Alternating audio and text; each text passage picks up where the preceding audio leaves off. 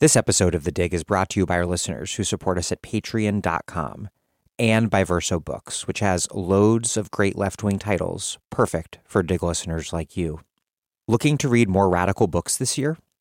The Verso Book Club is a monthly subscription that gets you every single ebook that Verso publishes each month, plus one or more print books in the mail. If you join in January, you'll choose between Coronavirus Criminals and Pandemic Profiteers, Accountability for Those Who Caused the Crisis by John Nichols, a furious denunciation of America's coronavirus criminals, and Britain's Empire, Resistance, Repression, and Revolt by Richard Gott, a magisterial history of the foundation of the British Empire, and the forgotten story of resistance to its formation. And if you join at the comrade level, you'll also get Culture and Politics, Class, Writing, Socialism by Raymond Williams, and Imperium, Structures and Affects of Political Bodies by Frédéric Lordon. If you're a book club member, you also get 50% off everything on the Verso site as long as you subscribe. Check out the Verso Book Club's monthly picks at versobooks.com.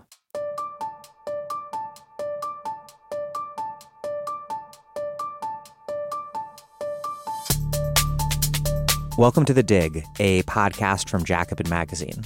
My name is Daniel Denver, and I'm broadcasting from Providence, Rhode Island. Russians are not the only people subjected to propaganda about the crisis in Ukraine. In the mainstream U.S. press, the bias is more subtle and perhaps largely unintentional. Many American reporters covering the crisis reflexively take on the viewpoint of American empire. Not because anyone orders them to do so, but rather because deeply rooted ideology makes such a viewpoint appear to be normal and objective, even to the very people who are actively constructing it. The American press should cover Russia and Putin skeptically. There is obviously quite a lot to be skeptical about, but good journalism would apply that very same skeptical frame to the U.S. and to NATO and to their motivations. A Russian invasion of Ukraine would be really bad for the world and for Ukraine in particular. But is an invasion even likely? The Ukrainian government doesn't seem to think so. A lot is lost in this coverage that always frames Putin as the aggressor and the U.S. and NATO as being forced by Putin to react defensively, including the long history of post-Soviet NATO expansion and other actions taken by the U.S. in making today's post-Soviet crises. Often, our coverage seems a lot like Russian state media, just in reverse. Also lost in this coverage are Ukraine and Ukrainians, what they think about what's going on and what they want for their country, and how the country's history over the past 3 decades has led us to this moment. Today, my guest is Ukrainian sociologist Volodymyr Ishchenko. His work, which I will link to in the show notes, is really quite brilliant. Before we get started, I want to signpost a bit of recent Ukrainian history that we discuss so that you don't get lost if you haven't been following that history closely. President Viktor Yanukovych had been pursuing an association agreement with the European Union. Under Russian pressure, Yanukovych pulled away from that agreement in November 2013, sparking protests. In December 2013, the protests grew in number after a violent police crackdown and forced Yanukovych to flee the country. The result was a secessionist uprising in the eastern Donbass region, backed by Russia, and Russia's seizure and annexation of Crimea. The conflict in Donbass continues today, with more than 13,000 dead. We get into a lot more detail in the interview, but those are some important historical events you need as context. I also want to thank Sophie Pinkham and Tony Wood for suggesting that I reach out to Volodymyr. And if you want more of the history of Russia that we touch on in this interview, I recommend that you listen to my interview with Tony Wood, and I will post a link to that in the show notes as well. We have so many great interviews coming up. Next week is Femi Taiwo hosting an interview with Dongo Sambasila and Daniela Gabor on the centrality of monetary policy in colonial and neocolonial domination, particularly in West Africa. That was going to be this week, but I bumped it for today's Ukraine episode.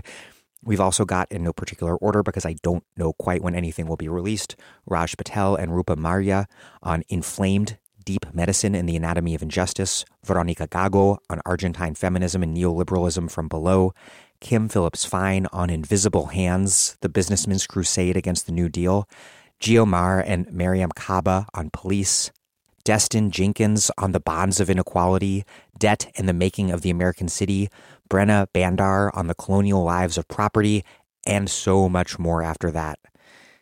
If you depend on The Dig for these sorts of in-depth interviews on politics, economics, and history all over the world, please take a quick moment to make a contribution at patreon.com/thedig. This podcast is overwhelmingly a listener-supported one. It's the reason I can do this for a living and pay everyone who helps put these episodes out, and it's why we don't have to paywall any of our episodes to raise money, because those of you who can afford to contribute do so. We also have books, coffee mugs, and tote bags to send you in the mail. That's patreon.com/thedig. Please make a contribution if you can. You also get our weekly newsletter by email if you make a contribution, which is really, really good. Okay, here's Volodymyr Ishchenko. Volodymyr Ishchenko is a research associate at the Institute of East European Studies at the Free University in Berlin. His research focuses on protests and social movements, revolutions, radical right and left politics, nationalism, and civil society. His work and interviews on contemporary Ukrainian politics, the Euromaidan uprising, and the following war in 2013-14 have been published in Post-Soviet Affairs, Globalizations, New Left Review, The Guardian, and Jacobin. He is working on a collective book manuscript, The Maidan Uprising, Mobilization, Radicalization, and Revolution in Ukraine, 2013-2014. And please do pardon my mispronunciation of all things Ukrainian.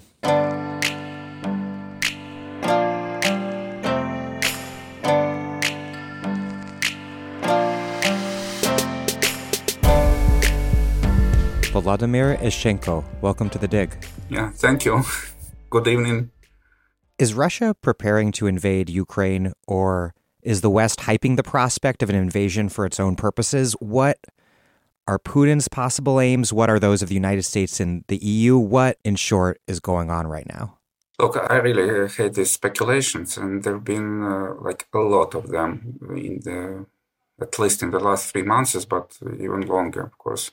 And many people turned into Putin experts, and there are other people who have their cliches about the US policies. I mean, I'm skeptical to any kind of like cliche style and one factor explanation for what's going on. And at least I would say that there are at least two autonomous processes. One thing is what Russia is doing, is what they're really doing, and with moving their military and with stating these demands to the NATO, and that's partially the fact. But there is also another autonomous process, is the perception and media representation and the official representation in the Western countries, primarily in the US, in the UK, and the kind of like a different representations in Germany, France, and other European Union countries. And it may seem like the US may be reacting to what Russia is doing and saying that it's going to be an imminent invasion and so on, but it's more like independent from that, and we should analyze both what's going on from the Russian side, but we should also keep very critical distance from what the US official says, what the CIA is so generously feeding to the media. Starting from 3 months ago, when there were no evidence signs that anything like very soon invasion is prepared by Russia, and their media of public and covered actions that may actually contribute to the escalation. So what is becoming kind of more known right now is that actually Ukrainian government doesn't really take it so seriously for the prospects for the invasion in the very near future. I mean, in the course of the 2 or 3 weeks, as it is very explicitly stated by the top officials in the US and just very recently by Boris Johnson, very directly saying within the same narrative, and which is skeptically taken by Germany, by France, which are kind of supposedly looking at the same data that CIA provides them, but saying that no, we are not seeing any signs of what you are telling us is going on. And the Ukrainian officials in the Ministry of Defense, at the Security Council, they say basically they almost explicitly allude that the United States is using this media scare for their domestic and geopolitical purposes. They are very vague because it's super important partner for Ukraine right now, and they're not ready to accuse them in very direct words. But what we can read from their interviews, from their statements, it's basically this, that the United States are kind of exploiting this story. And as I said, it's at least partially independent from the real actions from the Russian side. And it's not only the Ukrainian government, it's also the independent analysts. Just recently, the Center for Defense Strategies, this is a think tank, Ukrainian think tank, which is headed by the former Minister of Defense, published a report where they say that they regard very unlikely any large-scale invasion from Russia to Ukraine with occupation of large territories, with occupation of the big cities in the course of the next several weeks. But also they think it's very unlikely that they may do this in the course of 2022 until the end of the year. So they believe it's much more probable that Russia may use so-called hybrid attacks, attacking the infrastructure, attacking maybe cyber attacks, and at the very most, they may do kind of a targeted strikes. But they don't really see the preparations for a really large-scale invasion. Those 100,000 or whatever soldiers they amassed at the Ukrainian borders, at least as we are told, it really looks like far below the number of the military that would be required to attack such big country as Ukraine. And Ukrainian military is at least 200,000, and actually even more if we count all other institutions and all other units that also have access to the arms, and so on. So, yeah, that's at least we need to keep in mind that yes, Russia is doing something, and they may respond if they won't be satisfied by the NATO response to their demands. But their response not necessarily will be targeted on Ukraine.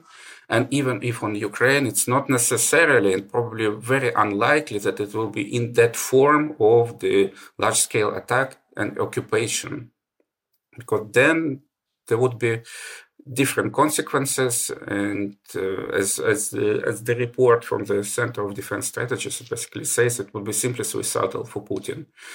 Even if they attack and occupy Ukraine, even if they would be ready really to amass enough forces in a short time for this, then what are they going to do with this? How would it even solve their problems, and how are they going to solve the new problems that would arise for Russian geopolitical situation, for Russian economy, for Russian government capacity to keep the revolting population in Ukraine? So there would be many questions and many problems with this. So I know this may require speculation, but what do you see as being the potential U.S. and EU and NATO interest in hyping the prospect of an invasion? And then what is Russia's interest in contributing to the sense of impending crisis on its end? you're completely right. These are speculations, and I've read many versions of the speculations. So some people connect it to domestic processes in the United States, the results of defeat in Afghanistan, and the declining support for Biden, and the midterm elections that would come not very far from this point. So it's been quite often. This happened quite often when the politicians are in the domestic trouble.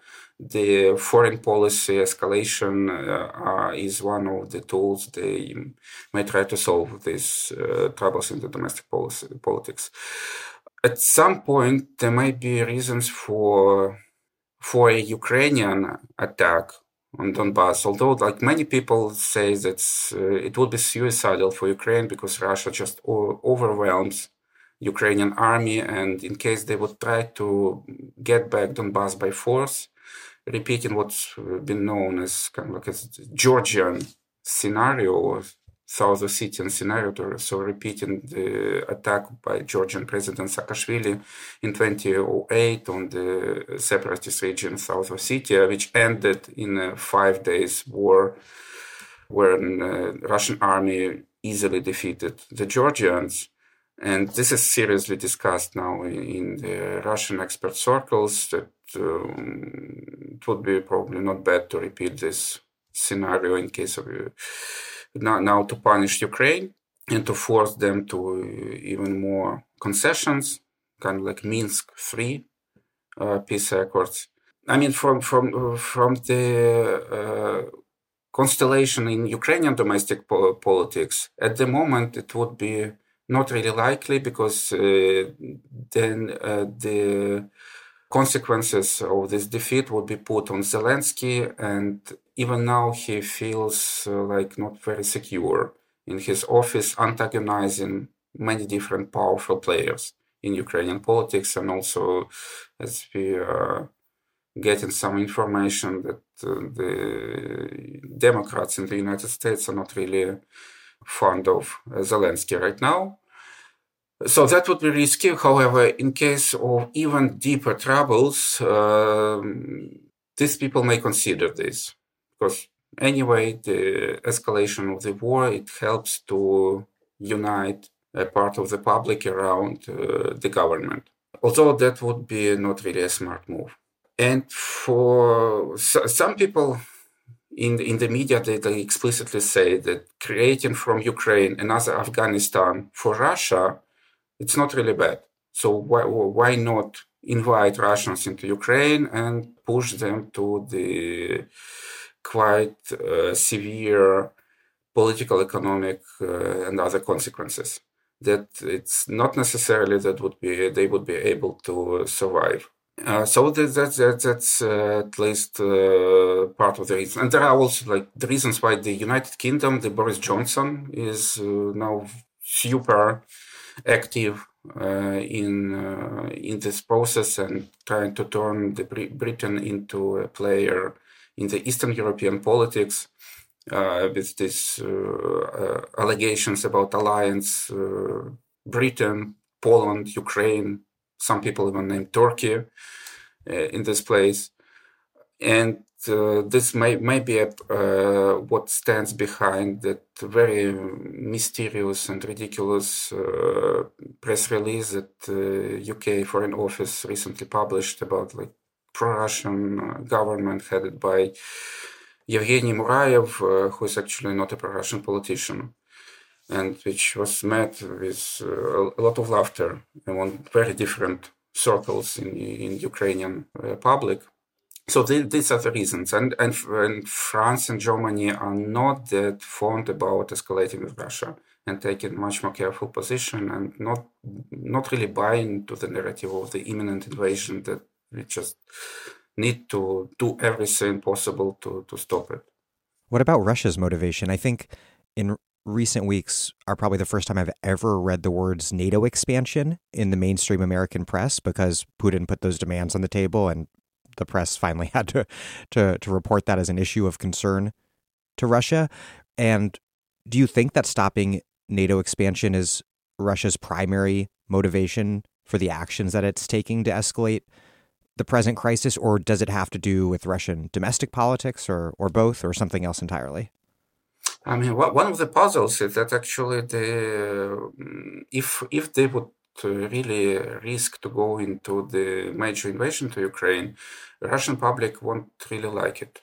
And that's what we clearly see from the polls. And the annexation of Crimea was like almost bloodless.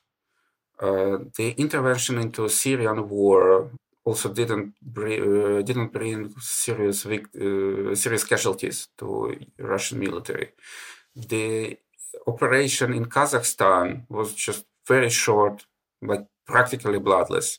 So these were huge successes for Russia, and these were the moves which achieved their goals without really that much of consequences, even if we consider the international sanctions after Crimean annexation. So the attack on Ukraine, and especially ground troops attack that would bring like many casualties to the Russian army, from what we know about the moods of the Russian public, that won't be taken enthusiastically, to say the least. So for Russia, they may use this opportunity to escalate, to press on the maximal demands, and probably they would get something from this only with the threat of invasion, but not really going far enough. And what they are getting right now is NATO and United States are ready to talk with them, at least about some of the regulation for the military trainings in close proximity, about the location of the troops and rockets. This is important. Probably they won't give a very clear, ultimative rejection of Ukraine's prospects to NATO, but there is no consensus on taking NATO into the alliance in any case. And one of the results of Russian actions is actually increasing the discord among NATO, and this is also positive for Russia. And so if they would be able to increase the tensions between Germany and the United States, and France would be also on the side of Germany, that's great. That's not really bad. So that's the things that Putin is capable to win right now. On the other side, if the target of media narrative about the imminent invasion is actually Germany, and with the goal of pushing them to be more harsh on the Nord Stream, that's one of the risks. That's the gas pipeline being built from Russia to Germany. Yeah, that is it is built, but it is not certified, and there are certain bureaucratic technical issues with the certification, and now the ball is on the German side, actually. And so if this discussion of the imminent invasion, sanctions, and so on and so forth would undermine the Nord Stream, then Putin would be not in a great balance as a result of what's going on. But he might have some of the motivations.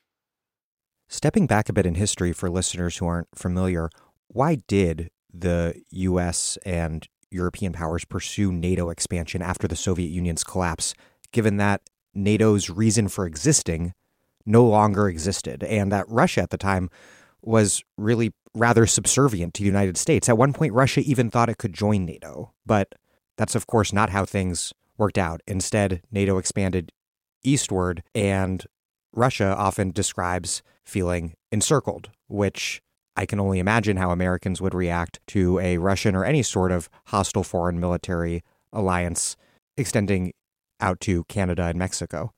That's a great question, and as I understand, I'm not a historian of NATO and of this period, so I just may say what sounds to me as convincing explanation, and part of it is that the states didn't care that much about Russia, and they actually believe that Russia is going to be in decline, and they may do whatever they want in the Eastern Europe. So the Eastern Europe were seen as a path to Europe, and at the same time as a defense from possible Russian actions. So they had very long-term historical grievances against Russia, and NATO were perceived by them as a security shield.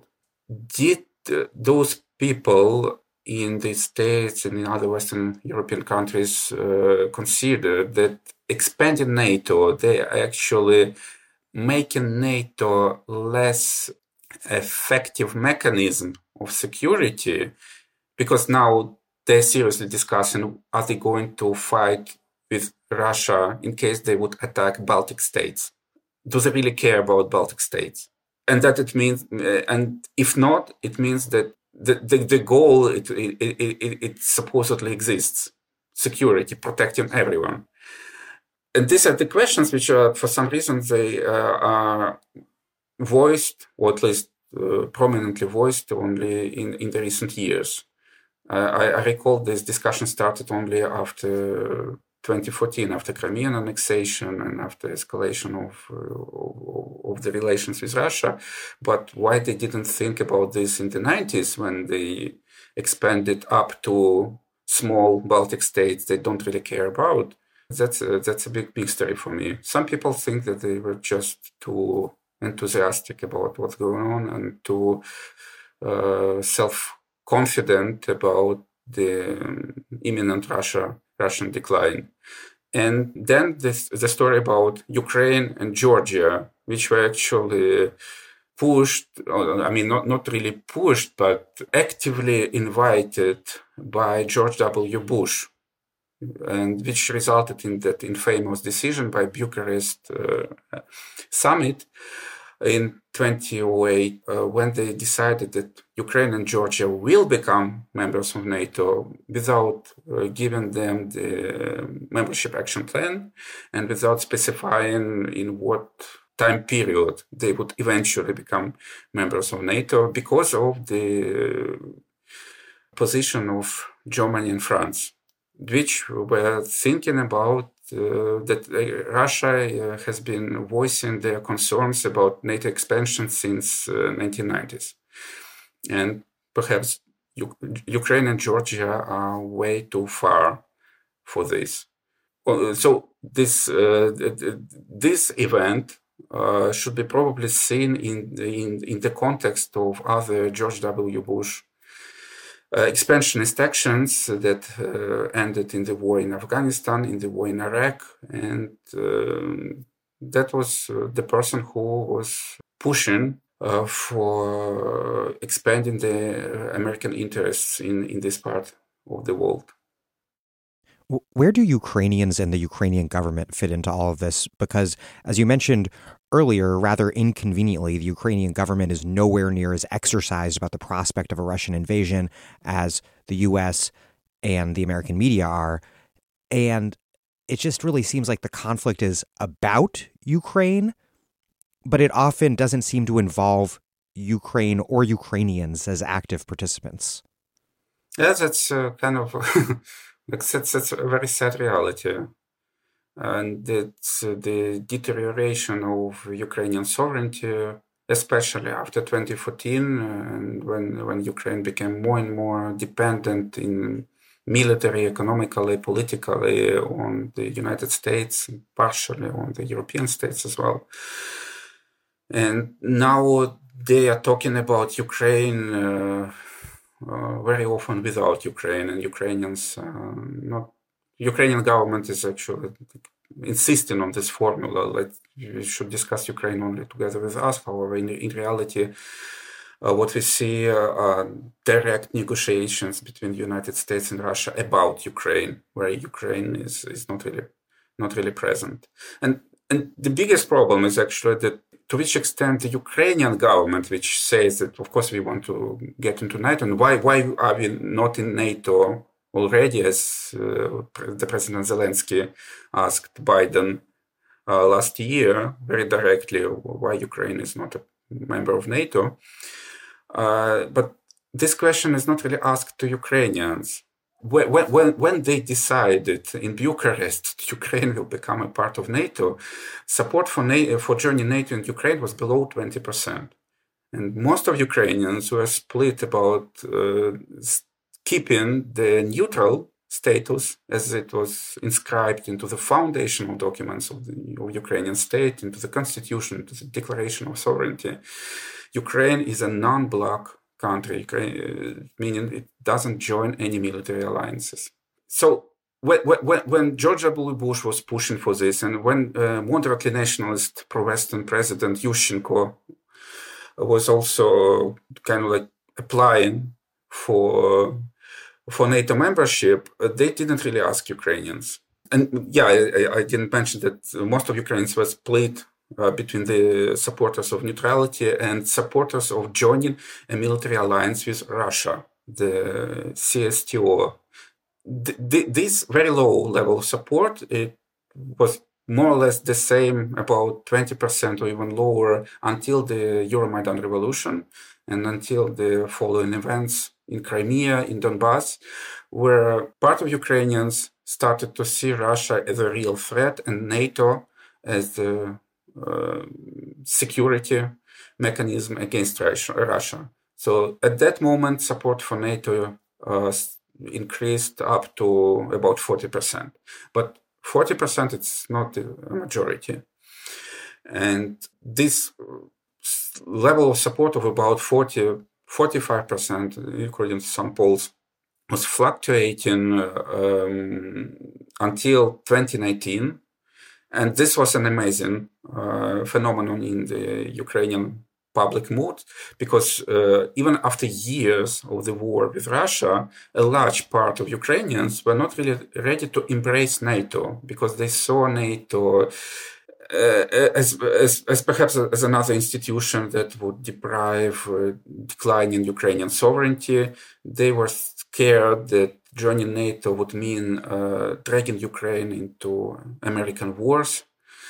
And they didn't want to join NATO because of possible increase of tensions with Russia.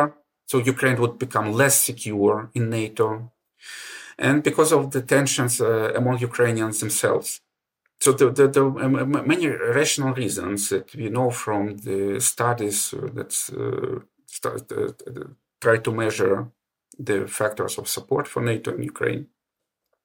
And in 2019, Zelensky is elected as a president. He was super popular and he campaigned for NATO.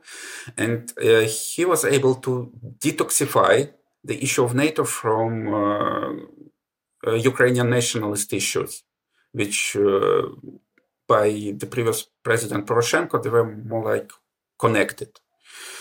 Poroshenko was pushing forward the nationalization policies, and at the same time he pushed through the parliament a decision to change Ukrainian constitution and to inscribe there the orientation to Euro-Atlantic integration instead of the non-bloc status. So in Ukrainian constitution now it says that Ukraine is heading towards NATO, although it may probably never turn into a real NATO member. That's an irony of the situation.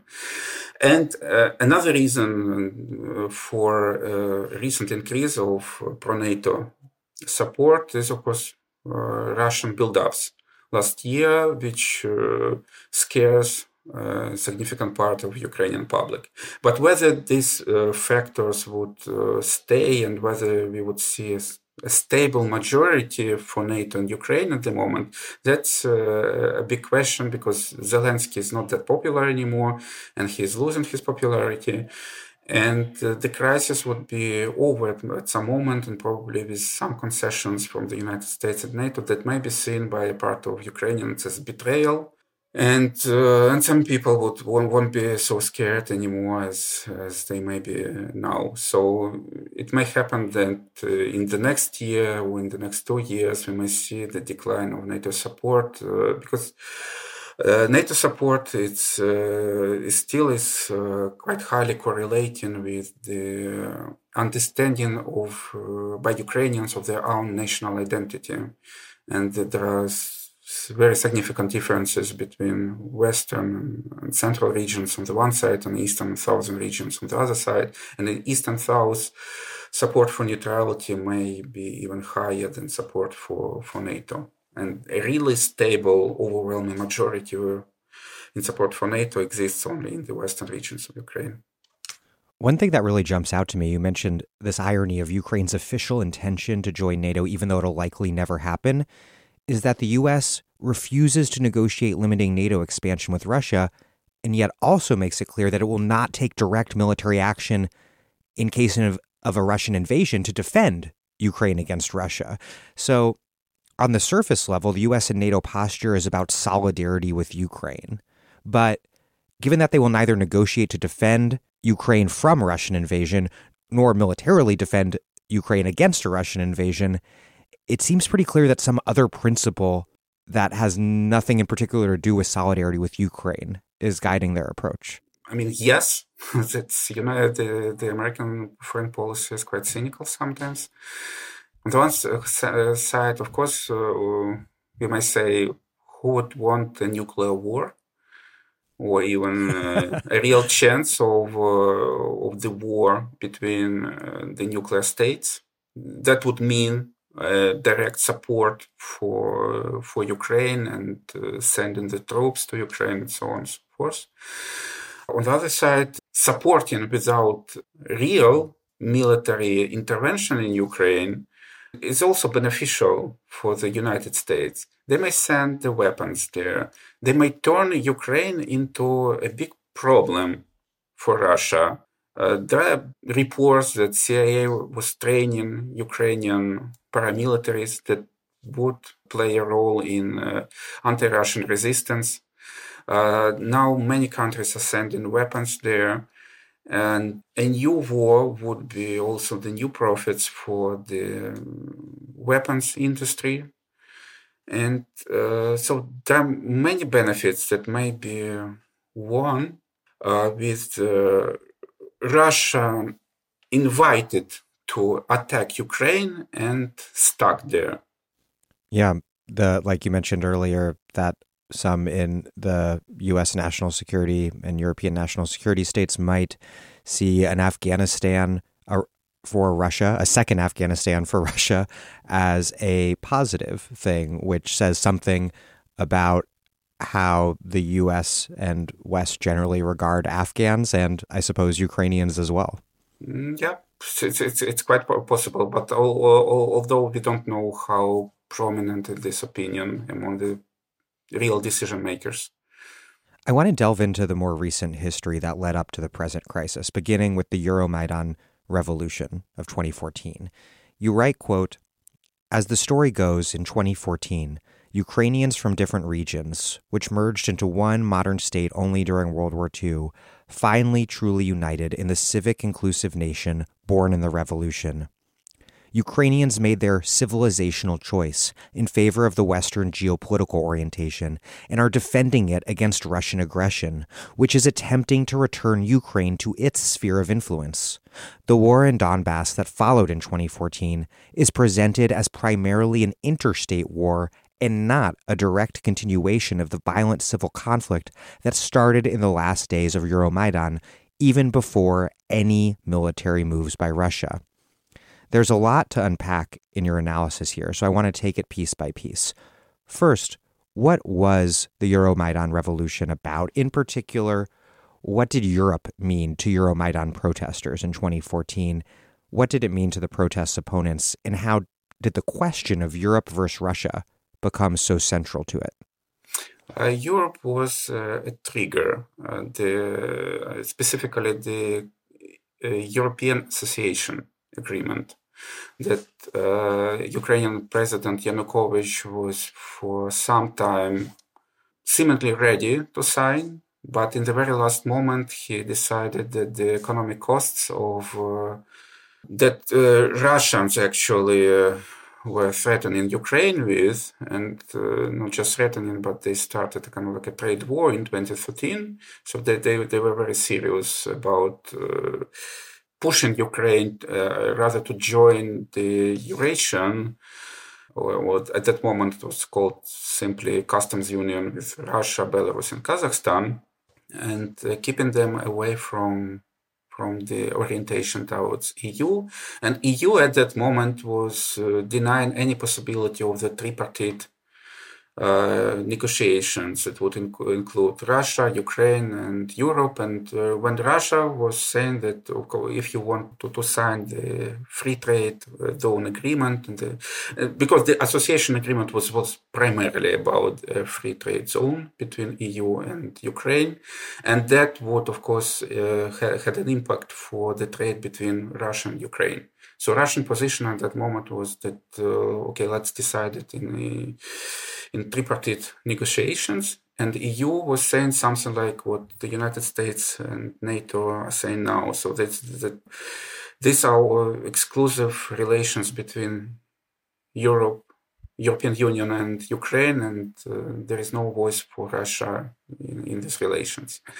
So the escalation of tensions and analysis of the economic consequences particularly for Ukrainian most advanced parts of economy that were primarily the still Soviet industries, not be that competitive anymore in the free trade zone.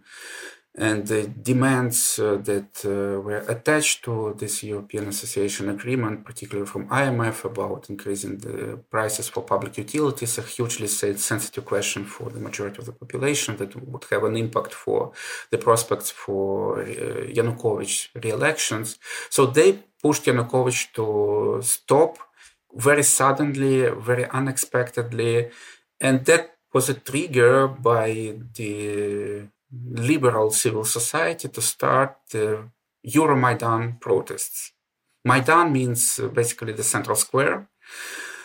This is how the central square in Kyiv is also called Independence Maidan.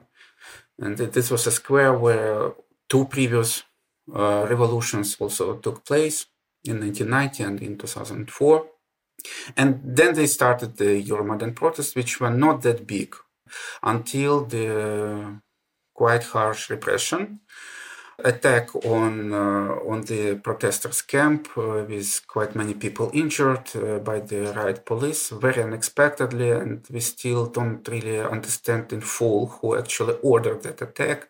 There are conspiracy theories that Yanukovych didn't even know about this attack because it was so counterproductive for the escalation of the events that followed that it would be a very dumb move to do this, and maybe he was set up either by his some of his employees, parts of his team. There are different people who are named for this. So in any case, relatively small and peaceful protests escalated into uprising, and then it turned into much more different things than just Europe. From the beginning, Europe was seen as a kind of like a civilizational choice, as you quoted from my article. But this vision of the civilizational choice was probably the vision only from one part of the protesters, not necessarily even the majority. This was the narrative of the NGO civil society, supported by the Western donors and middle-class people, English-speaking, good connections with the embassies, often with the Western university degrees and so on. For other people, especially when the uprising escalated, they were putting their diverse grievances. And this is actually a very general problem of the many contemporary revolutions that bring many people to the streets However, these massive mobilizations, which sometimes even end into toppling of the government, they do not lead to any systemic change. And the problem starts even with articulating those programs for systemic change and creating the institutions, the political organizations that would lead towards those systemic change. So that's why we're actually seeing like a huge number of the revolutions, and some scholars, as Mark Basinger, for example, in his forthcoming book, he's calculating the number of revolutions which actually increased in the recent years. But we see a lot of revolutions without any major institutional revolutionary change that follow them. You describe Euromaidan as, quote, a deficient revolution. Along with your colleague Oleg Zhavlov, you write, quote, revolutions have been plentiful in post-Soviet countries, but unlike classic revolutionary examples, they have been remarkably consistent in failing to establish a more stable political order and states autonomous from the influence of patronage. Post-revolutionary leaders and parties have either quickly lost power or had significant problems with re-election. Institutional and structural changes have remained limited. It has become typical in these countries to view these revolutions as just another cycle of elite circulation that changed nothing. What then explains, as you write, quote, this pattern of frequent but ineffective revolutions that have periodically swept not only Ukraine, both in 2014 and in 2004 with the Orange Revolution, but also Kyrgyzstan, Armenia, Georgia, Moldova?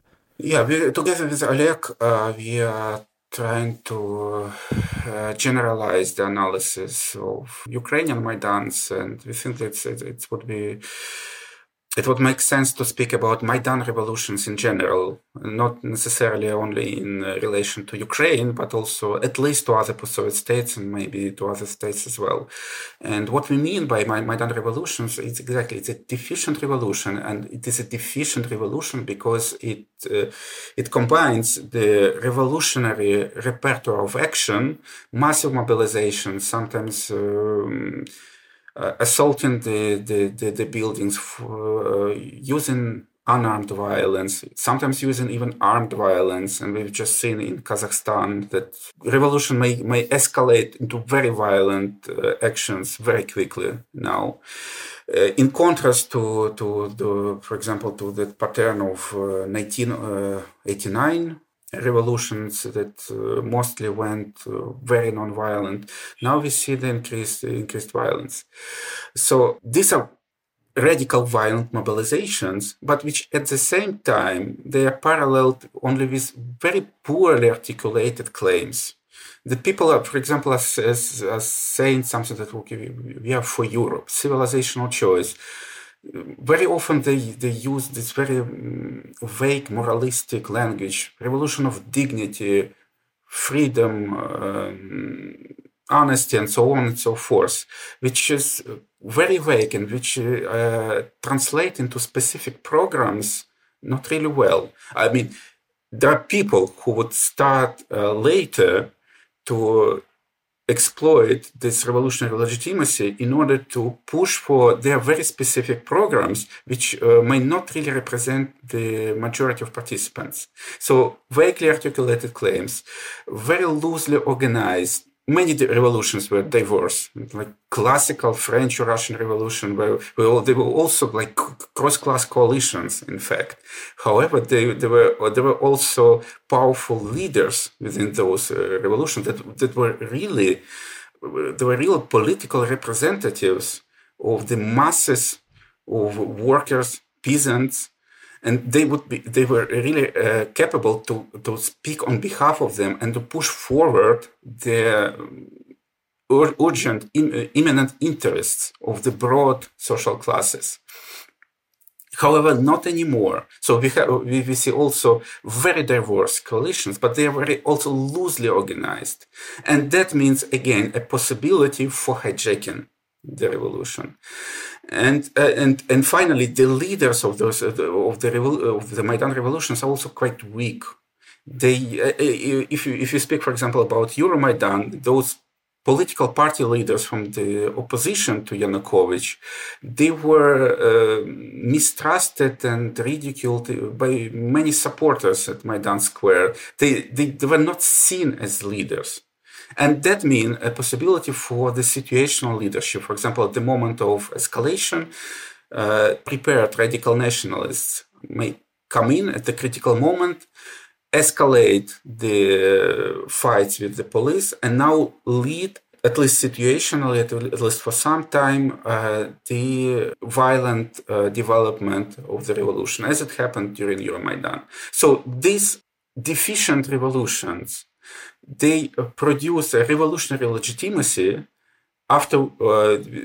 which afterwards may be exploited by various political forces appealing to this legitimacy and pushing forward their often quite unpopular agendas. So what happened in Euromaidan is that the people who protested not for joining NATO, and there were specific leaflets, like people in the East, we are not going to impose Ukrainian language on you. We are not against Russian language. We are not for NATO. We are not even for EU. We are just fed up with Yanukovych. We want decent jobs. We want decent wages, and so on and so forth.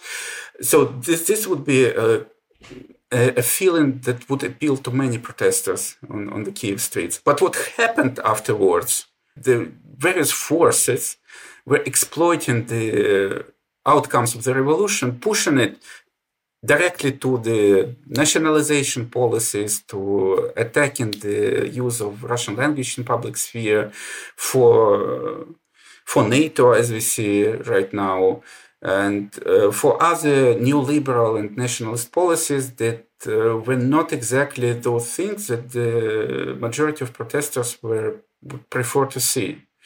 And we see this pattern in many other post-Soviet revolutions. We see them happening in many places, and we see them more and more frequently. So, and that's another consequence of them. They are not creating strong, stable political regimes.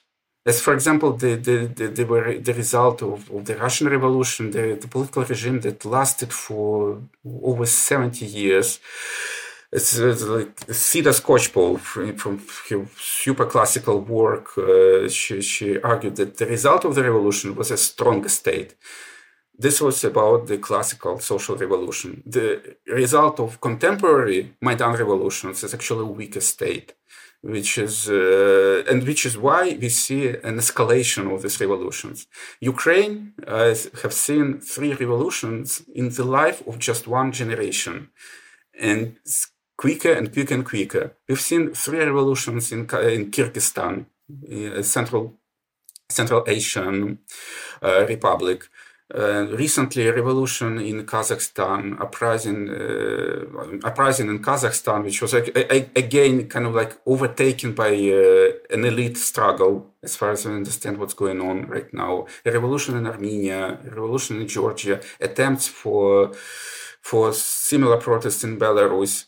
And so we see this shaking of the political regimes, and the resulting institutions are not actually stronger. They are not more representative. They are not capable to win a broad legitimacy of the masses. And this creates the grounds of even more revolutions. And at some point, this escalating organic crisis, if we were to use a Gramscian term, then it would lead may lead to quite disastrous results. And one of the consequences is particularly the escalation of nationalism, because if the post-revolutionary governments cannot deliver in decent wages, in decent jobs, escalating nationalist tensions is one of the ways to compensate for the deficiency of revolutionary outcomes. And so we've got a war and escalation of nationalist policies in Ukraine. We've got a war between Armenia and Azerbaijan that followed the Armenian revolutions. We've got military conflict between Kyrgyzstan and Tajikistan right after another one, Kyrgyz revolution. and so on and so forth. So that this may be also, the classical example is what I mentioned, the attempt by Georgia to regain South Ossetia, also led by post-revolutionary president. So this may be a general pattern and a way to compensate for the deficiency of the revolutions, which at the same time reproduce and escalate the crisis of representation even more. Well, yeah, about that crisis of representation, you write that what's driving these Maidan revolutions is a persistent crisis of representation across the post-Soviet world. Why is it proven impossible to achieve any sort of post-Soviet hegemony? What are these revolutions attempting to break free of, and why do they end up back in the same place? Many people actually speak about the crisis of representation or organic crisis in many parts of the world, that the people right here in the United States. Exactly. Yeah. Exactly. That people don't trust, less and less trust the government, less and less trust democratic institutions, they less participate in politics, and so on and so forth. So you understand, but what we are living through in the post-Soviet countries is actually the crisis of hegemony, or the crisis of political representation that has its roots even in the 60s, in the end of the 60s, when the Communist Party was not being able anymore to claim leadership and in the progressive modernization of the Soviet Union, and it started to be perceived as a parasitic elite, as the people who are not able to push forward our country, and which was becoming less and less capable to reach the technological and consumer levels of the capitalist countries. It was competing with very directly, and this was like the very important part of the official rhetoric. And we were the people in the Soviet Union were supposed to live better and better. However, the lives were stagnating, and that was a part of the factor for the massive disappointment in the Communist Party. But it also was not able to integrate the activization in the 60s, which had its peak in the Prague Spring in 1968, but there were like similar processes in the Soviet Union. Many young people enthusiastic actually about communism, but meeting a conservative reaction from the communist nomenclatura. And Gorbachev was trying to modernize the Soviet Union, but still keeping the socialist foundations of the Soviet Union state. He failed.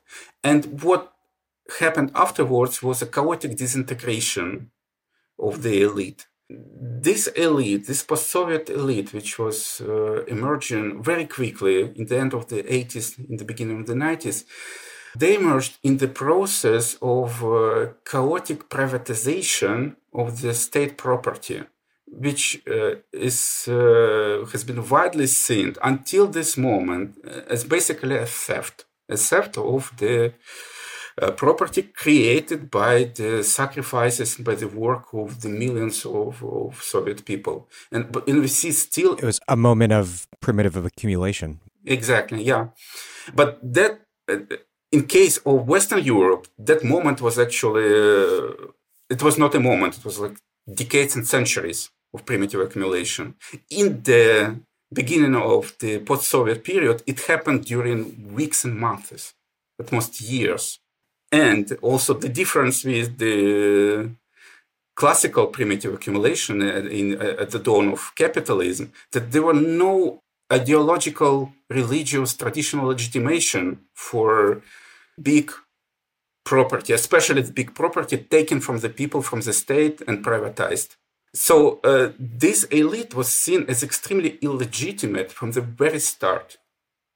It's not that they had a kind of like hegemony, had legitimacy earlier, but then lost it. That's the process probably that maybe may describe the processes in the United States or in Western Europe. That from the very start, these oligarchs, this Putin's, Lukashenko's, Yanukovych's, they didn't have that much of the really active consent for their rule. And these post-Soviet elites, they were not able to solve this crisis of legitimacy, crisis of representation. And this is the basic background factor for the post-Soviet revolutions. And for the instability of political regimes in post-Soviet space that maybe only temporarily stabilized via what Gramsci called Caesarism, or like usually in Marxism called Bonapartism. Not really a hegemonic rule, but the rule which primarily is based on balancing some interests and coercion of other interests. And Putin, Lukashenko are probably the best examples of this post-Soviet Caesarism. And in case of Ukraine, it was, for various reasons, it was continuously failing.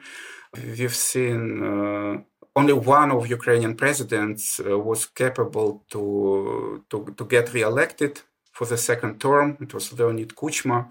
And so we've seen actually 6 presidents and like dozens of changing governments during the 30 years of Ukraine's independence, and that's a very quite a good measure for the severity of organic crisis and incapacity of elites even to unite among themselves and to create any stable structure that would, like, potentially afterwards we would be able to claim a broad representation within the society.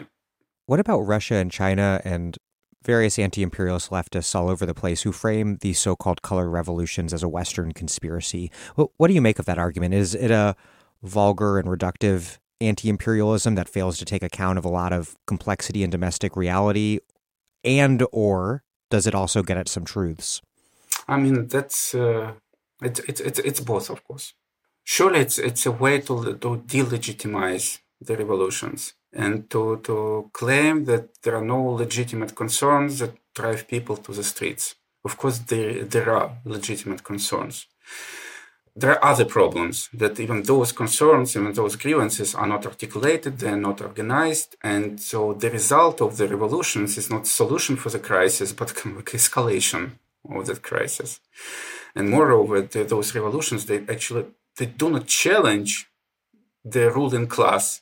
At most, they drive out one of the factions, one of the patronal groups in that class.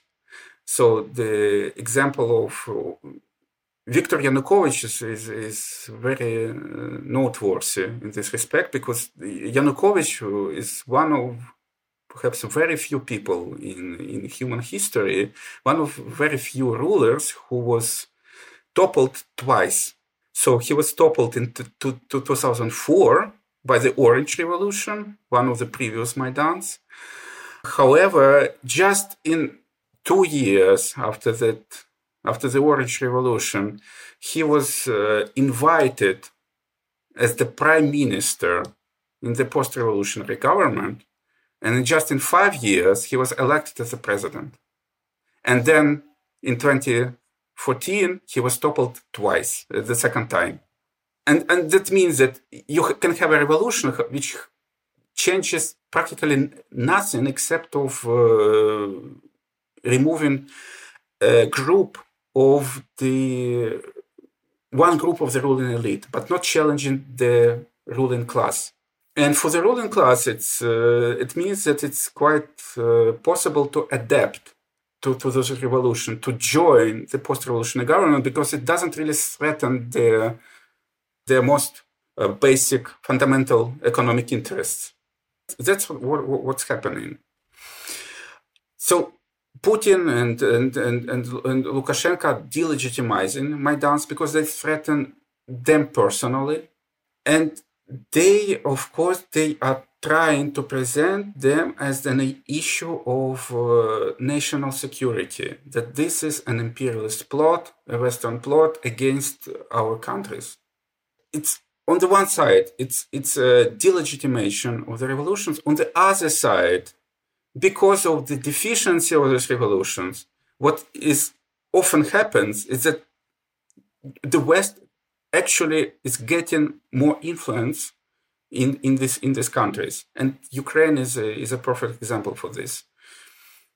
Yeah, you write that after Euromaidan, quote, "What primarily changed was the volume of resources, financial and violent, for the narrow civil society wedge to intensify its pressure on the Ukrainian state to advance neoliberal and nationalist agendas, which, for the most part, still do not represent the interests of the macro social groups that constitute Ukrainian society. At the same time, the state became more vulnerable to pressure from civil society by becoming more dependent on foreign support, and also because its monopoly on legitimate violence was questioned during the course of the Euromaidan and war in Donbass. What is Ukrainian civil society? What constitutes it? And what do you mean by that civil society being both powerful and very narrow?" Yeah, it's a great question, and there is really not sufficient research to study the post-Soviet civil societies, and that's actually a great topic for discussion, and not only for academic research, but for basic political strategy for progressive forces in our societies. So, why narrow? And it's not only in Ukraine; it's also in other post-Soviet countries. And in Ukraine, maybe it's not the most narrow, but still, according to the polls that are conducted every year, we see one and the same figure. The pollsters ask people, do you belong to any organization, charity, political, urban, artistic, whatever? And 80% of the people respond that I'm not a member of any of these organizations. And this figure is just almost constant for decades in Ukrainian society, despite all the revolutions that are supposed to mobilize people, to empower people. So the deficiency of revolutions is also results also in that they are not capable to create, to translate the revolutionary dynamics into creation of the stable institutions, not only in the state, but also in the civil society level. The people are temporarily mobilized, but then they are demobilized. And they are not staying part of stable organizations that would represent some specific interests of the diverse society. So in this sense, the civil society is actually narrow, like a small minority of Ukrainian people. Small but very active minority. And that's why it's powerful. Specifically after the Maidan revolutions, it's becoming more powerful because on the one side you get a weaker state undermined by the violence, undermined by the external threats, undermined by increased dependency because of the external threats. And at the same time, the nationalist segment of the civil society who got arms, who got stronger, who is organized into probably the most ideological, disciplined organizations that are capable for sustained street mobilization. So they can push by the force of their mobilization and by the ultimate threats of an armed uprising that they actually voiced in the critical, and not simply voiced, but even like showed that they are quite serious about this threat, and this is one of the reasons why Ukraine was failing to implement the Minsk peace accords, because the national civil society was explicitly threatening with violence in case the government would go for so-called capitulation, and the other. These are the 2015 Minsk Accords, which were supposed to end the violence and the violent conflict in Donbass. Yeah, exactly, and which didn't see significant progress since for 7 years at this moment. And the liberal and neoliberal part of the civil society organized into NGOs, think tanks, media, advocacy organizations, but not really community mobilizers.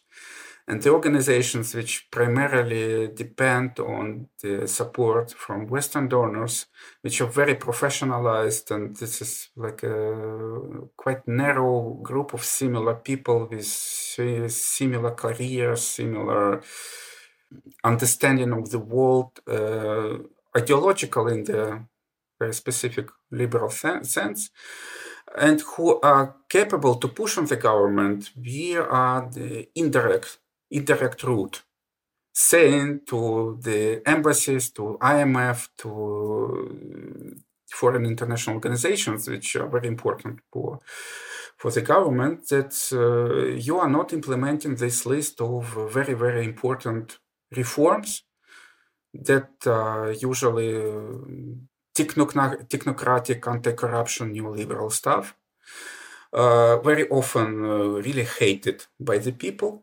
But for this technocratic middle-class Western-sponsored people, these are their vision of the country's development.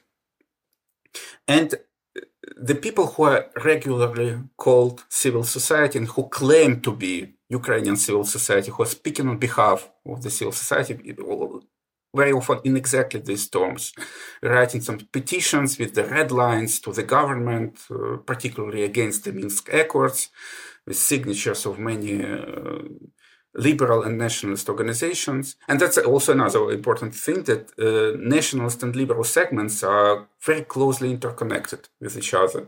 And the things that would not be seen in Western countries, where liberals would be more or less separated from the nationalist segment of politics, at the moment probably seeing each other as the primary enemies in the culture wars. In Ukraine, they're holding together, and not just holding together, but also often cooperating and joining similar mobilization campaigns, and so on and so forth. And their differences about gender issues at some moment are turning not that important. And the problem is that the left segment of the civil society doesn't exist practically at the moment, particularly because of the post-Euromaidan repression. And the kind of like syndicalist segment of the civil society is quite weak. The weak trade unions, the weak social movement organizations, and the non-nationalist segment of Ukrainian politics is kind of like underdeveloped. So, and this is also the part of that crisis of hegemony of post-Soviet political elites, which were more interested in the very short-term electoral goals. And so, for example, like buying pundits, buying TV stations that would deliver quick electoral results, however, not really investing into creating the intellectual circles that would be thinking about some programmatic agendas, leading some ideological discussions, not creating like magazines, important newspapers.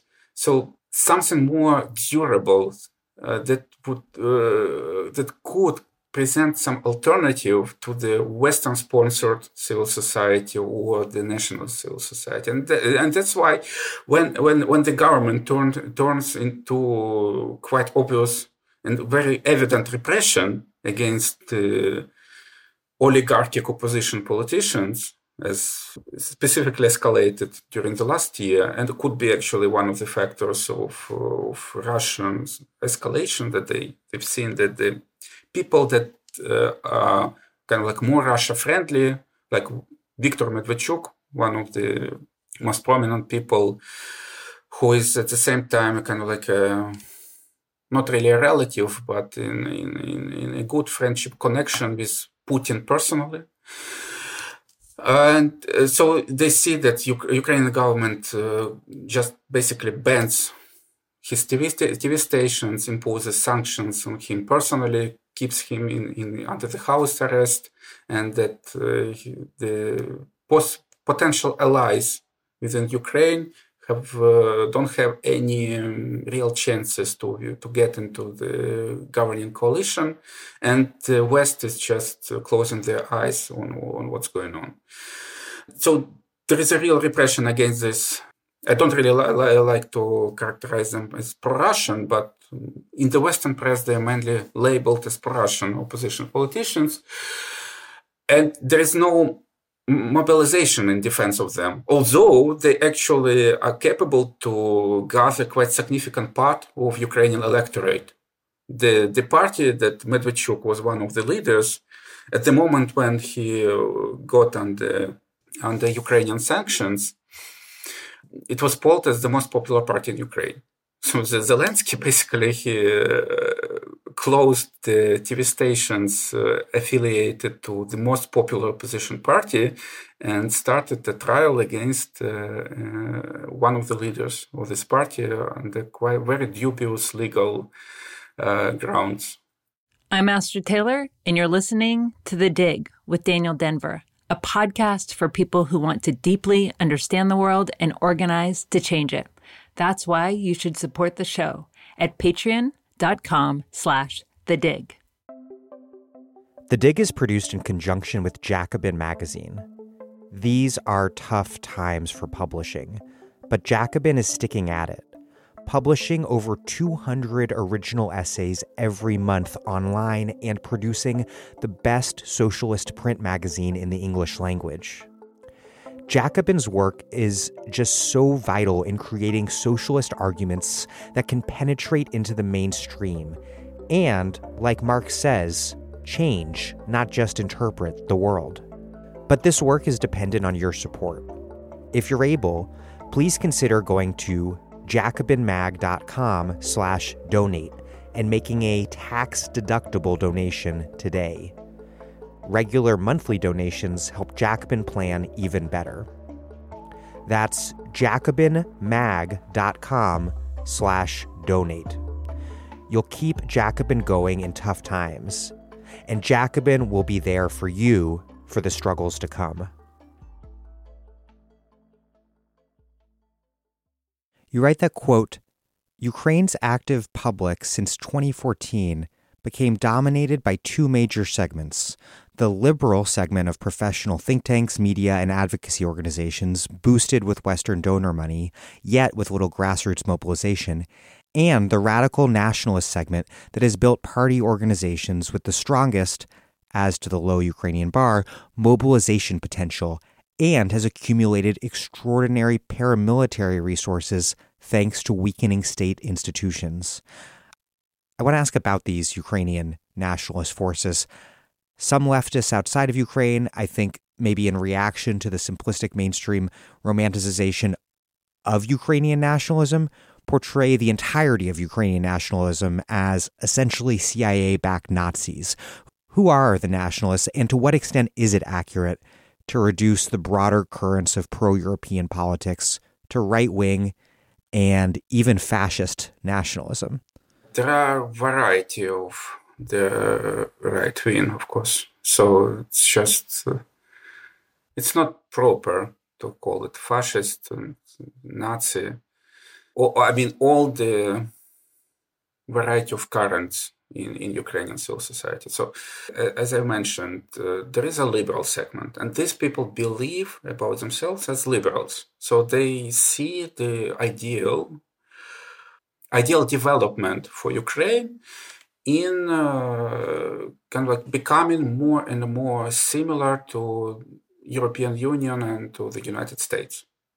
Kind of like a liberal democratic capitalist country, and there's like a very long history of these developmentalist illusions in Eastern European intelligentsia. They've been always trying to catch up with the West and become similar to them. And we are always failing in this. And in the process of trying to catch up, we may sometimes may become even more distant from the ultimate goals. I mean, in the vision of these people. At the same time, they usually support at least moderate version of Ukrainian nationalism. And in speaking about this, I mean a vision of kind of like more Ukrainian Ukraine. A Ukraine that would try to repeat nation-building process as they imagine it happened in Western Europe in the 19th century. So basically, one language, more or less the same list of foundational historical events that are memorialized on the national level. The list, more or less, consensual list of historical heroes of Ukraine, more or less consensual narrative about Ukrainian history, the same holidays celebrated by more or less overwhelming majority in Ukraine. This nation-building project is fundamentally anti-Russian. So they define Ukraine as fundamentally the opposite of Russia. And they see Ukraine as still requiring a post-colonial emancipation from Russia. And that's why this anti-Russian fixation. It basically exists as a kind of like an ideological schema. What would be non-Russian or bad for Russia, that would be more Ukrainian or better for Ukraine. And that's a part of this, particularly of this inclination to perceive the Minsk Accords as a capitulation, because that would be in the interest of Russia too. But it's really difficult for them to think about this, that it may be better for the interest of Ukrainians as well. And that this Ukraine-Russia relations may not necessarily be a zero-sum game. And as I mentioned, there is a different vision of Ukraine within Ukrainian society. However, it's much worse organized into the active public that would articulate an alternative vision of Ukrainian national development. For example, as a neutral state that tries to keep good relations between both with EU and Russia, and try to develop as a kind of like a bridge between these powers. So the liberals, they are moderately nationalist, and this kind of like a post-colonial sentiment that's also contributes to the legitimation of their close cooperation with the more extreme nationalist currents in Ukraine. Although it's just saying that this is a post-colonial condition that doesn't explain that much, particularly if you seriously look at the discussion of whether Ukraine was ever Russian colony under the Soviet Union, when Ukraine became actually one of the most advanced parts of that state, and has never since the collapse of the Soviet Union reached that level of industrial and welfare advance. But even in the Russian Empire, it's still a contested issue, and historians have different opinions about that. And one of the arguments is that it's not that much of colonial relations, but we should probably see it more like relations between Spain and Catalonia, for example, or France and Provence, or England and Scotland. Probably would be one of the closest historical parallels. So Ukrainians were seen not as a colonized nation, very far from how, for example, the Brits saw India or African colonies, or even how Russians saw Central Asia and Siberia. in these regions, this colonial perspective has much more relevance. Then in case in Ukraine, Ukrainians were seen as the core of Russian nation, as a crucial, indispensable core that Russians cannot even imagine themselves without that. And that's actually the line of that infamous recent article by Putin, where he claimed, or the people who wrote that article for him claimed that Ukrainians and Russians are one people. And that provoked an outrage from Ukrainian nationalists that, of course, we are different people. But from the point of view of the Russian nation-building project, that's quite a typical narrative.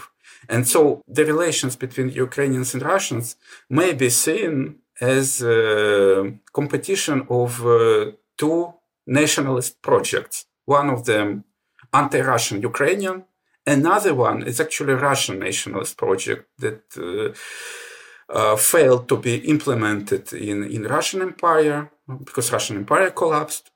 And then in the Soviet Union, the discussion was not exactly that we are one people with Russians and Belarusians, but that we are three brotherly people who had very strong historical relations. However, we are distant. So we have distant languages, not just dialects of the same language as it was claimed in Russian Empire.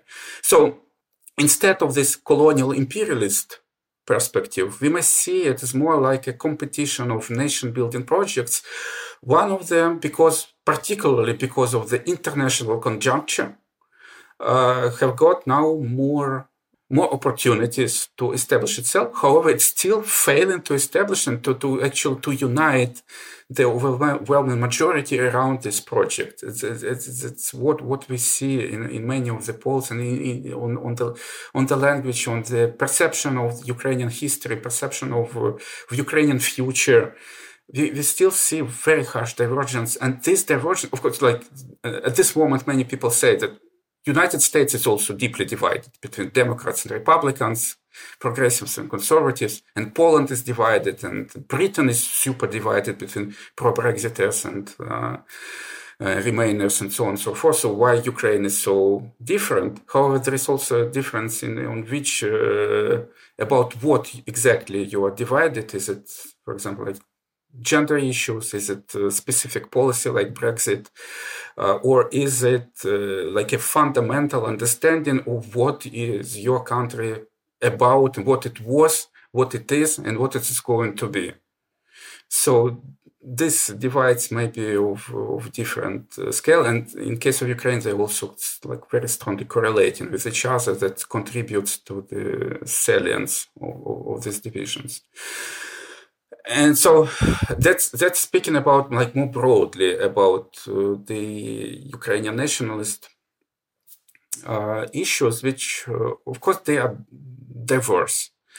In terms of far right or even fascist nationalists that wield political and military power.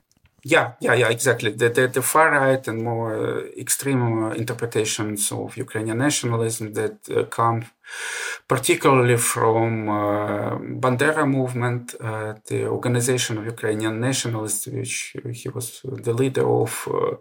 This was the Nazi-allied or Nazi-sympathetic. At some point, they were collaborating with Nazis. Or basically, they wanted to repeat what the Croatian Ustaše were allowed to do, to create an kind of like an independent but Nazi-allied Ukrainian state. And when they proclaimed this Ukrainian state in the very first days of the German attack on the Soviet Union, the Germans were not actually happy about that, and they sent Bandera to Sachsenhausen camp. Still, his organization and the insurrectionary movement, Ukrainian Insurgent Army, which own the organization Ukrainian nationalists were kind of like a political leadership of, they got the possibility to do ethnic cleansing in Western Ukrainian lands, killing dozens of thousands of Polish peasants. They also collaborated with Nazis in the Holocaust, not as the primary agent in the Holocaust, however, is still important. And there is a groundbreaking book just recently published by John Paul Himka, a Canadian historian of Ukrainian origin, that covers specifically Ukrainian nationalists' involvement in the Holocaust. And there are organizations that derive their history tradition specifically from this extreme nationalism of Nazi allied, Nazi collaborating, like from the family of broad fascist movements that emerged in Europe in the 1930s. They derive their symbols, their ideology, they even try to model organizational forms and try to kind of continue this line in contemporary Ukrainian politics. Very serious about the paramilitary part of political movement, which now they got more opportunities to expand, organize, institutionalize, and very serious and about getting their arms. And now, because of the war, particularly, they are capable to create something that is probably unseen in any other European state. And that's Azov movement, which became quite notorious among the Western press, however, without much consequences within Ukraine. So this is an armed regiment, an official unit within the National Guard institution, armed up to the tanks, armor. And it's a political party, National Corps Party, which is a political wing of the armed far-right movement. It's a paramilitary structure affiliated both to the party and to the regiment. It's a wide infrastructure of camps, training centers, offices, summer camps for children, which became kind of like a horror show for some of the Western journalists that come there and write, yeah, here in Ukraine, Nazis are actually getting like teenagers and they teach them self-defense, armed fighting, and of course, given some of the ideological narratives there. And also that which became also quite internationally prominent and at certain point in time becoming kind of like a hub for the Western Nazis coming to Ukraine and joining Azov. In the early years of the war, they were even able to join Azov and fight in Donbass. And then this Western Nazis coming home and becoming like an object of a target of investigation and trials, as with some Americans particularly.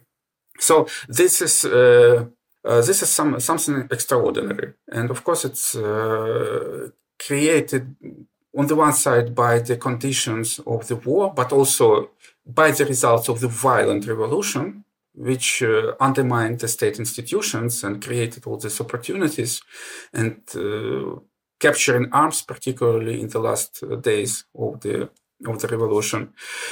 And also by the legitimating discourses and collaboration of this liberal, moderately nationalist civil society, which sees the far right maybe sometimes too radical, sometimes, for example, like more like liberal left part of the civil society criticizes the far right. That of course with their conservative agenda, they are they kind of like useful idiots for Putin, and they give Russian propaganda the objects to discredit Ukraine, and maybe there are even some like conspiracy schemes between Russian security services and Ukrainian far right. Although Ukrainian far right, of course, they have their organic roots within Ukrainian society, and the Western powers that are quite notoriously not pushing into dealing with the people and organizations, armed organizations that may threaten Ukrainian government in implementing the international agreements that Ukraine, Germany, France, and Russia signed. What are the far-right nationalists' vision for the Ukrainian nation beyond not being Russia? Do they share liberals' European aspirations, or are their aspirations to be more like an authoritarian political system like Russia, but just opposed to Russia? Or do their European aspirations look more like the Europe of Orban, Le Pen, and the Polish Law and Justice Party? Or is it something else entirely that they're after? They're diverse about this. For example, Svoboda Party, which was the most important party several years ago, electorally important, they were able to get into the parliament in 2012 with 10% of the votes. And they played an important part in Euromaidan revolution as well. But in 2014, they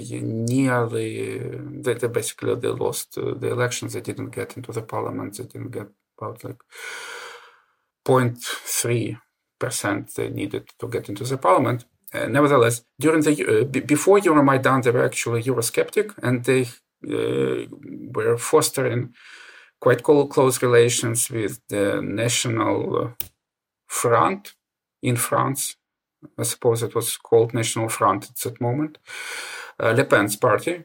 However, during the Euromaidan revolution, they kind of reinterpreted what's going on, and they started to see EU as a leverage against Russia. So if Russia is against the EU, it's our kind of natural ally. However, there are other currents that, as you mentioned, that more like, if they are pro-European, they are pro-European in very specific sense, in the sense of white Europe, and not really happy about LGBT issues in the European Union, very much repeating the discourse against so-called cultural Marxism and so on. So being more close to actual European far-right conservatives, and seeing them as the model. The problem is that many of these European far-right parties are also kind of pro-Russian.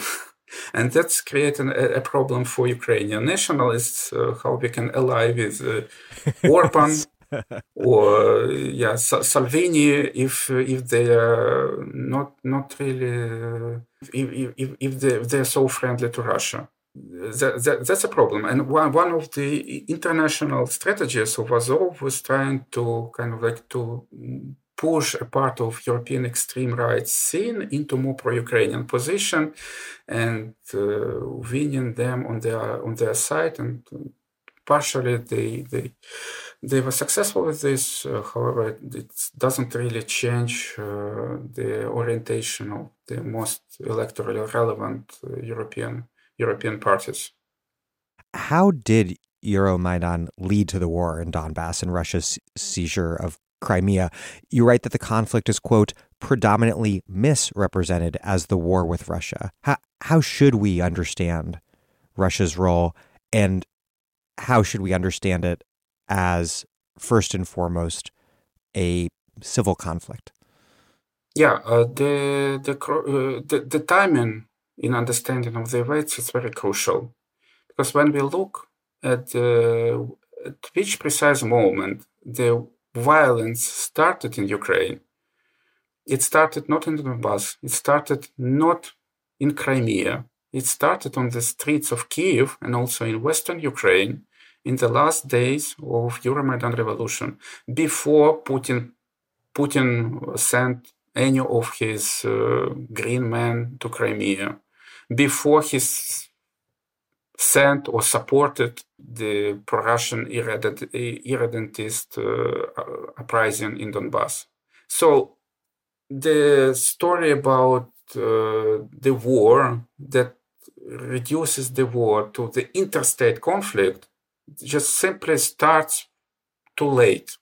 I don't really understand why the violence that started, specifically on February 18, 2014 in Kyiv, and which led in the very first days, the first day and first night, to deaths of from 20 to 30 protesters and up to a dozen of police, and with the use of weapons, not simply bricks or Molotov cocktails, which were used before, but actually like shooting guns and formation of the armed groups in these days, and the violent uprising in the Western Ukraine, and that this all was actually perceived by both parts of the conflict, both the government and the opposition, as civil war.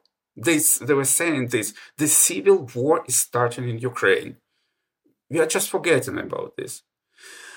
What we know from the documents and from the interviews, public interviews, that, for example, the right sector, the radical nationalist organizations that played an important role in the violent escalation during the Maidan, they had plans for guerrilla war in Western Ukraine in case Yanukovych would be able to suppress the protests in Kiev.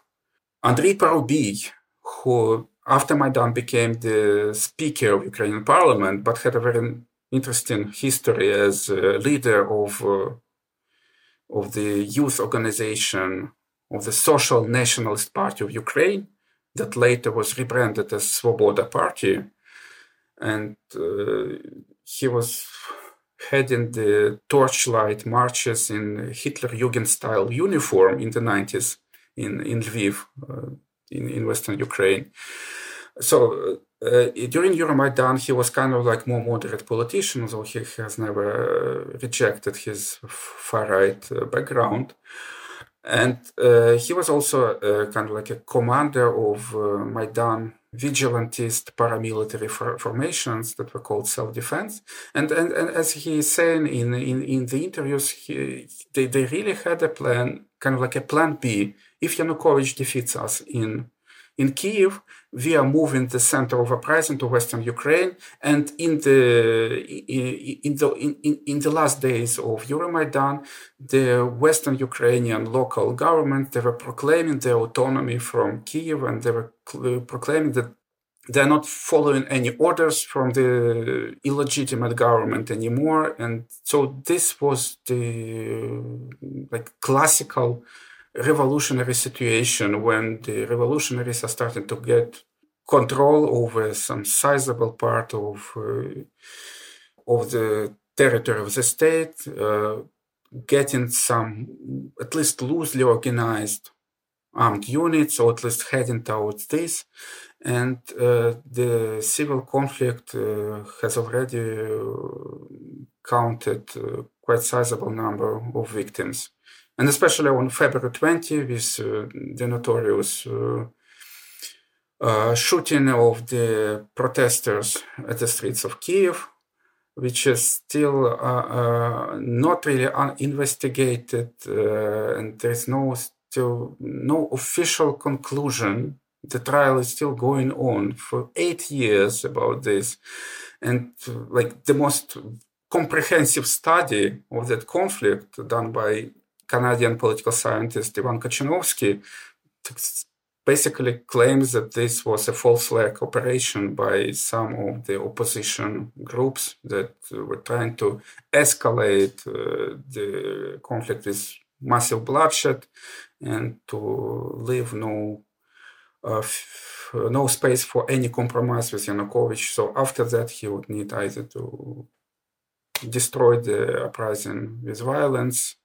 However, he didn't get support from the military institutions, particularly from all of the police. And he chose basically to escape from Kiev instead of this. Or Yanukovych is doing what he actually done. He was removed. I mean, this is the indispensable part of the violent escalation that followed afterwards, because such scale of violence was unprecedented in Ukraine. It was unseen in Ukraine since perhaps late 40s, 50s, when the NKVD or KGB was destructing the remnants of the nationalist guerrilla in Western Ukraine. Afterwards, there was 2 consecutive generations of Soviet people, Ukrainians, who haven't seen any massive violence on the streets. And of course, such unprecedented levels of violence, that they create polarization within the society, and they create the reasons to question the new post-revolutionary government, and pushes at least some of the people in southern and eastern regions to think about separation from Ukraine, to join some anti-Maidan rallies, which were not that big as pro-Maidan. However, they also involved some kind of like pro-Russian or anti-Maidan segment of Ukrainian politics, with a quite significant number of people, and which in Donetsk and in Lugansk, they were more like radical. They were starting to assault the governmental buildings. And on April 12, the group of Igor Strelkov, former Russian FSB officer, comes with arms and starts an armed uprising with the idea that probably Russians would also try to implement the Crimean scenario, but for a wider part of Ukraine. However, Putin decided differently. Instead of annexing a bigger part of Ukraine, he was like covertly supporting this uprising, which in the end led to the stalemate in Donbass, to the Minsk agreements. So the story behind of this war is much longer, and the narrative about which reduces the war to Russia-Ukraine conflict just simply forgets how it all started. The conflict is often represented as fundamentally about regionally based identity, but you argue that this identity politics, in reality, surprise, surprise, has a material basis. Notably, the, quote, concentration in the southern and eastern parts of Ukraine of the heavy Soviet industry dependent on the markets of Russia and other ex-USSR countries. What is this broader economic geography of Ukraine? How has that shaped the country's political divide? And then how is it that those materially based differences get expressed as a conflict over language, identity, culture? Yeah, it's true. There is an economic basis for the conflict. There is even like a quantitative economic study that creates a very complicated mathematical model, and which shows that there were more intense fightings and more higher probability of control of specific settlements in eastern Ukraine, controlled by the separatists. And the most important factor for this was not language or identity or ethnicity, the things that are usually discussed. However, the things, for example, as the number of people who work in machine building industry, who worked primarily for Russian and other post-Soviet markets, and other heavy industry created there by the Soviet Union within the Soviet trade links, and which continued to work primarily for Russia, Belarus, and other former post-Soviet countries, and which were not really needed and competitive in the European markets. And so this is a material basis for this divide. Some of the people were thinking not so much about Russia, NATO, language, but whether they would have jobs after the free trade zone with EU would be signed, after the reorientation of Ukraine towards European markets. And we see that these industries are declining, and Donbass is now got into quite severe economic disaster. Not without the role of Russia, of course, but still, of course, the more rural part of Ukraine, which is significantly less urbanized, the western regions, they didn't have the same concerns. And for them, Europe was not so much even a civilizational choice. Those social groups which worked primarily as migrant workers in the European Union, they were materially interested in better relations with the EU, in a visa-free regime, which allows less bureaucratic way to work in the European Union, although maybe not so legal. The civil society, dependent on the money from the Western donors, of course, they were afraid with violent suppression of the protests, because they just would leave them without their professional careers and the source of support. But there were other parts of still like post-Soviet industrial working class. They had some other concerns, although it will still be a big simplification to look at this conflict as workers against petty bourgeoisie and intelligentsia, because it was not like that. The trade union organizations were marginal on the both sides of the conflict. Many unorganized workers, they were participating on the both sides. When Maidan turned more violent, the liberal middle-class people were less important. More important were the protesters coming from poor small towns in central and western Ukraine, and who formed perhaps the important social base for radical escalation on the Maidan. These people lived not really great lives, and they were more aspiring for more radical changes, and they've seen violence as a possible way to have revolutionary breakthrough in their lives. So, of course, what's necessary is not really violence.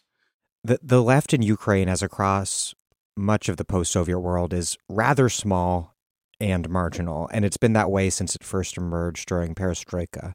You write, quote, "Overall, the new government's policies have not broken with the trap of dependent development of a capitalist periphery. Sooner or later, the search for a radically alternative project of national development will be back on the agenda.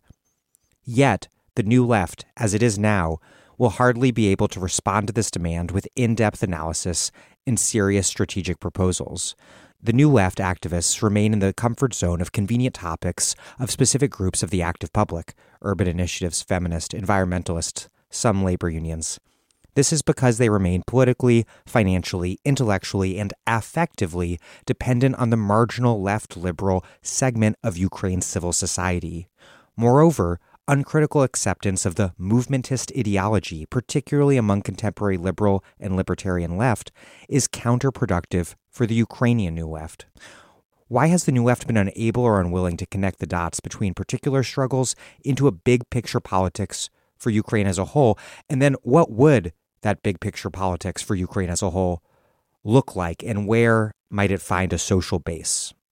The reason why you actually said that the post-Soviet left was generally marginal. It really depends on how we see the left. And there is a tendency to see the left in very narrow terms as something that would be more or less similar to the Western progressive left liberal circles. And in the West, it's not simply circles, it's actually popular parties, movements, that side of politics that doesn't really exist in post-Soviet countries. And one of the reasons is that we are trying to look and to find something similar. And there are people who try to simulate, to play into the local, like Jeremy Corbyn's Bernie Sanders and other great figures, they're inspirational, of course, in post-Soviet countries. But the question is to which extent we really can implement the same strategies, the same rhetoric, the same organizational structures, and would it be actually productive in our societies, or would it only marginalize the new left even more? I mean, if we are not looking in this narrow perspective, the left parties that were claiming to be the left parties and were calling themselves socialists, communists, were not really marginal. Specifically in Ukraine, in the 1990s, the left parties, the Communist Party of Ukraine, the Socialist Party of Ukraine, Progressive Socialist Party of Ukraine, although that party really moved in the course of the events to kind of Russian nationalist, civilizationist, conservative position. Nevertheless, the left parties in the 90s, they were the very important political opposition. They were mobilizers of significant social economic protests. They controlled a sizable portion of Ukrainian parliament. They were capable to elect a left-wing speaker of Ukrainian parliament, Alexander Moroz, who was one of the primary opposition figures to the policies of the 1990s Ukrainian presidents, Leonid Kravchuk and Leonid Kuchma. And in 1999, Kuchma was competing primarily with the communist candidate Petro Simonenko. And in the second round, Simonenko lost to Kuchma. However, he lost with 37% of the votes. So the Communist Party was one of the most popular party until Euromaidan, and until 2002, it was the most popular party in Ukraine.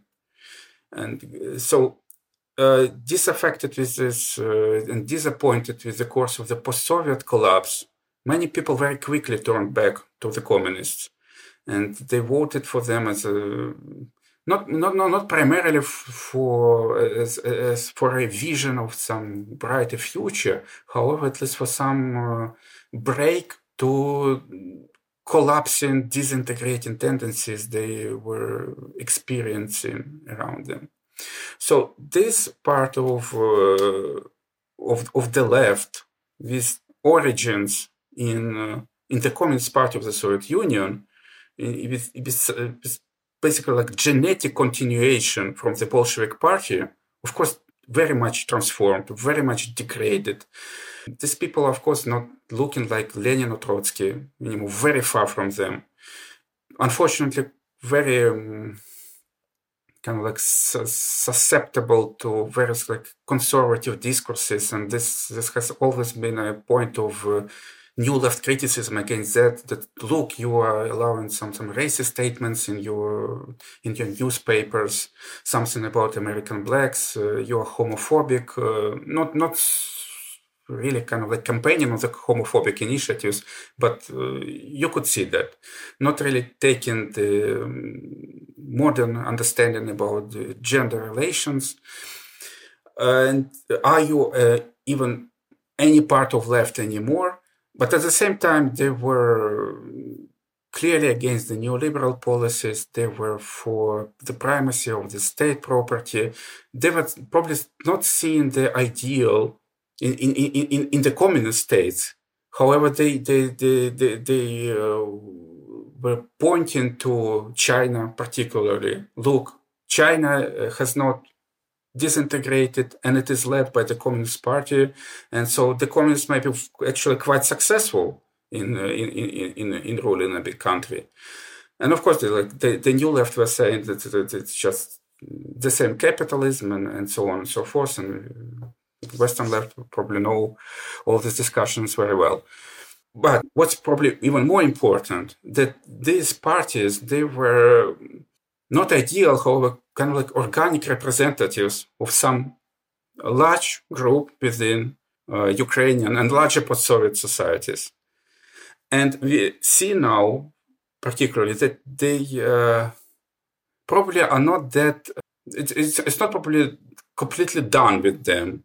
we've seen that the Communist Party of Russian Federation turned into kind of like the most important opposition party in the recent elections in Russia, where even liberal, like anti-communist liberal circles, they were campaigning for the communist candidates because they were the most realistic alternative to the Putin's party candidates at the elections. So whatever we think about how nationalist, how conservative, how compromised and corrupt the post-Soviet communists, at some moment we see that there is actually some real political need in those degraded structures. So this part of the left politics was primarily repressed after the Euromaidan. The government and the parliament, they voted for the so-called decommunization laws, which not exactly banned a communist ideology. They don't say like this. However, they banned so-called propaganda of a criminal totalitarian regime, which they mean the Soviet Union, and they banned the use of Soviet symbols, the naming of the streets and cities after the Soviet officials. There was a big campaign of renaming of the streets, and it's a big story to tell. And the Romanian monuments to Lenin and other Soviet leaders were removed during the course of 2014-2015, actually without that much of popular support. And the decommunization laws were not so much demanded by Ukrainian public. In the polls, they were saying that they were not actually supporting them. But at the same time, they were not ready to defend the Communist Party, and that's another problem and another result of the weakness of this segment of the civil society. So the communists were not allowed to participate in the elections. They minimized the activity to very, very limited level, and because of quite rational reasons, it's not something unusual to get on the trial for saying something pro-Soviet in the social networks. It's not of course, it's systematic monitoring of what people say and what kind of like T-shirts they wear. But there are like real cases when people for wearing a T-shirt with a Soviet national emblem, they got on the trial, or for writing or in social networks something like Lenin lives, Lenin will live. Some young guy in Lviv gets probationary term. Or the most recent, probably extremely ridiculous case when some guy in a provincial town put a like in a social network under a picture with some Soviet symbols and slogan, something like "We are the one people," referring to that Putin's agenda. And security service found him and claimed that he, with his like, he distributed it among all of his friends, something like 160 he had, and so that was a distribution of forbidden propaganda. He was fined because he actually he agreed that he pleaded guilty, that yes, he did some wrong thing, and so he was punished not so severe as in the case if he would stay on the course. He said that he didn't know that this was a punishable crime to like some Soviet symbols in the social networks. These are like the most ridiculous, extraordinary cases, but they happen. And the new left, it's a completely different story. It's a story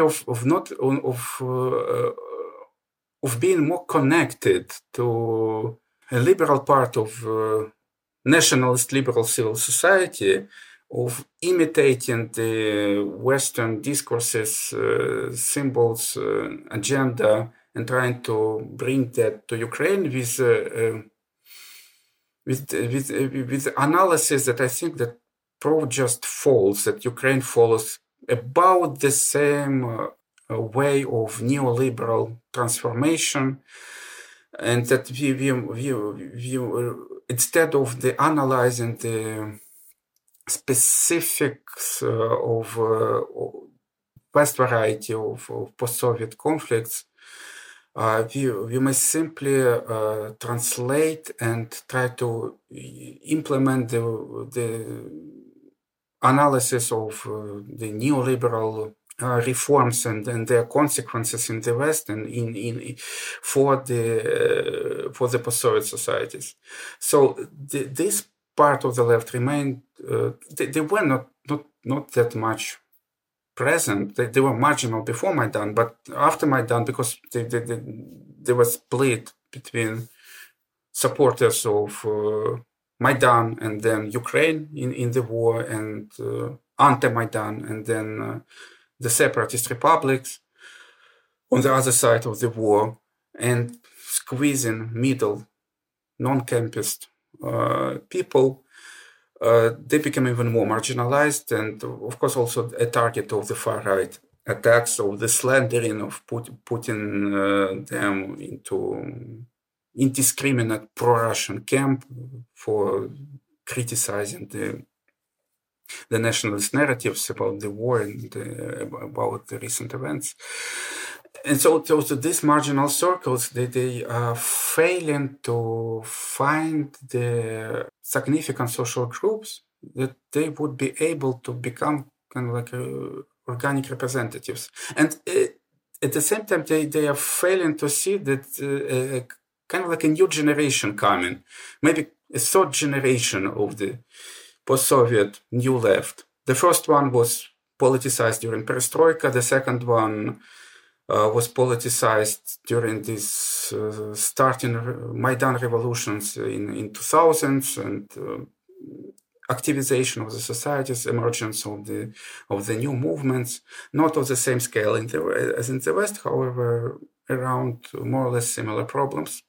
And now the third generation that is emerging in the period of the intensified inter-imperialist struggle that feels what we've seen in the last 30 years was basically like a degradation, that nothing new has emerged on the ruins of the Soviet state. And what the Soviet actually may show us some of the progressive things that we've lost, and that may still inspire, of course not to dumbly imitate, however, to inspire as an alternative that like the generation of our parents at least, that we're a part of, and may be a basis of at least of some oppositional identity.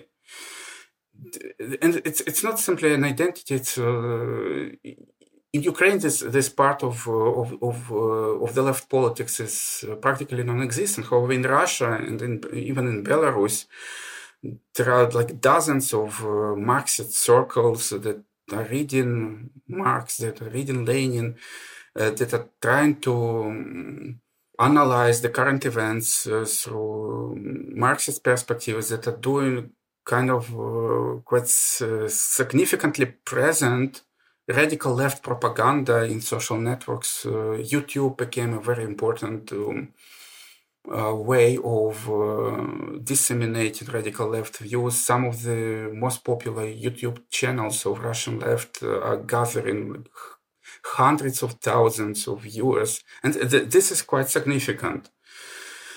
And so there is a kind of like a broad part of the society that feels oppositional to the government, that feels also oppositional to the post-Soviet civil societies, and is looking for more radical alternatives. And whether they would develop into something bigger, of course, it's a matter of the future discussions. However, the presence of some organic basis for the left politics in post-Soviet societies is very underestimated, and it's important that we should stop looking at the post-Soviet left from very narrow Western perspective, looking for the similar people like us, and not seeing the people who may be actually materially interested and ideologically sympathetic to many of the very basic left ideas and the fundamentals of the left politics. Well, Volodymyr Ishchenko, thank you very much. Thank you.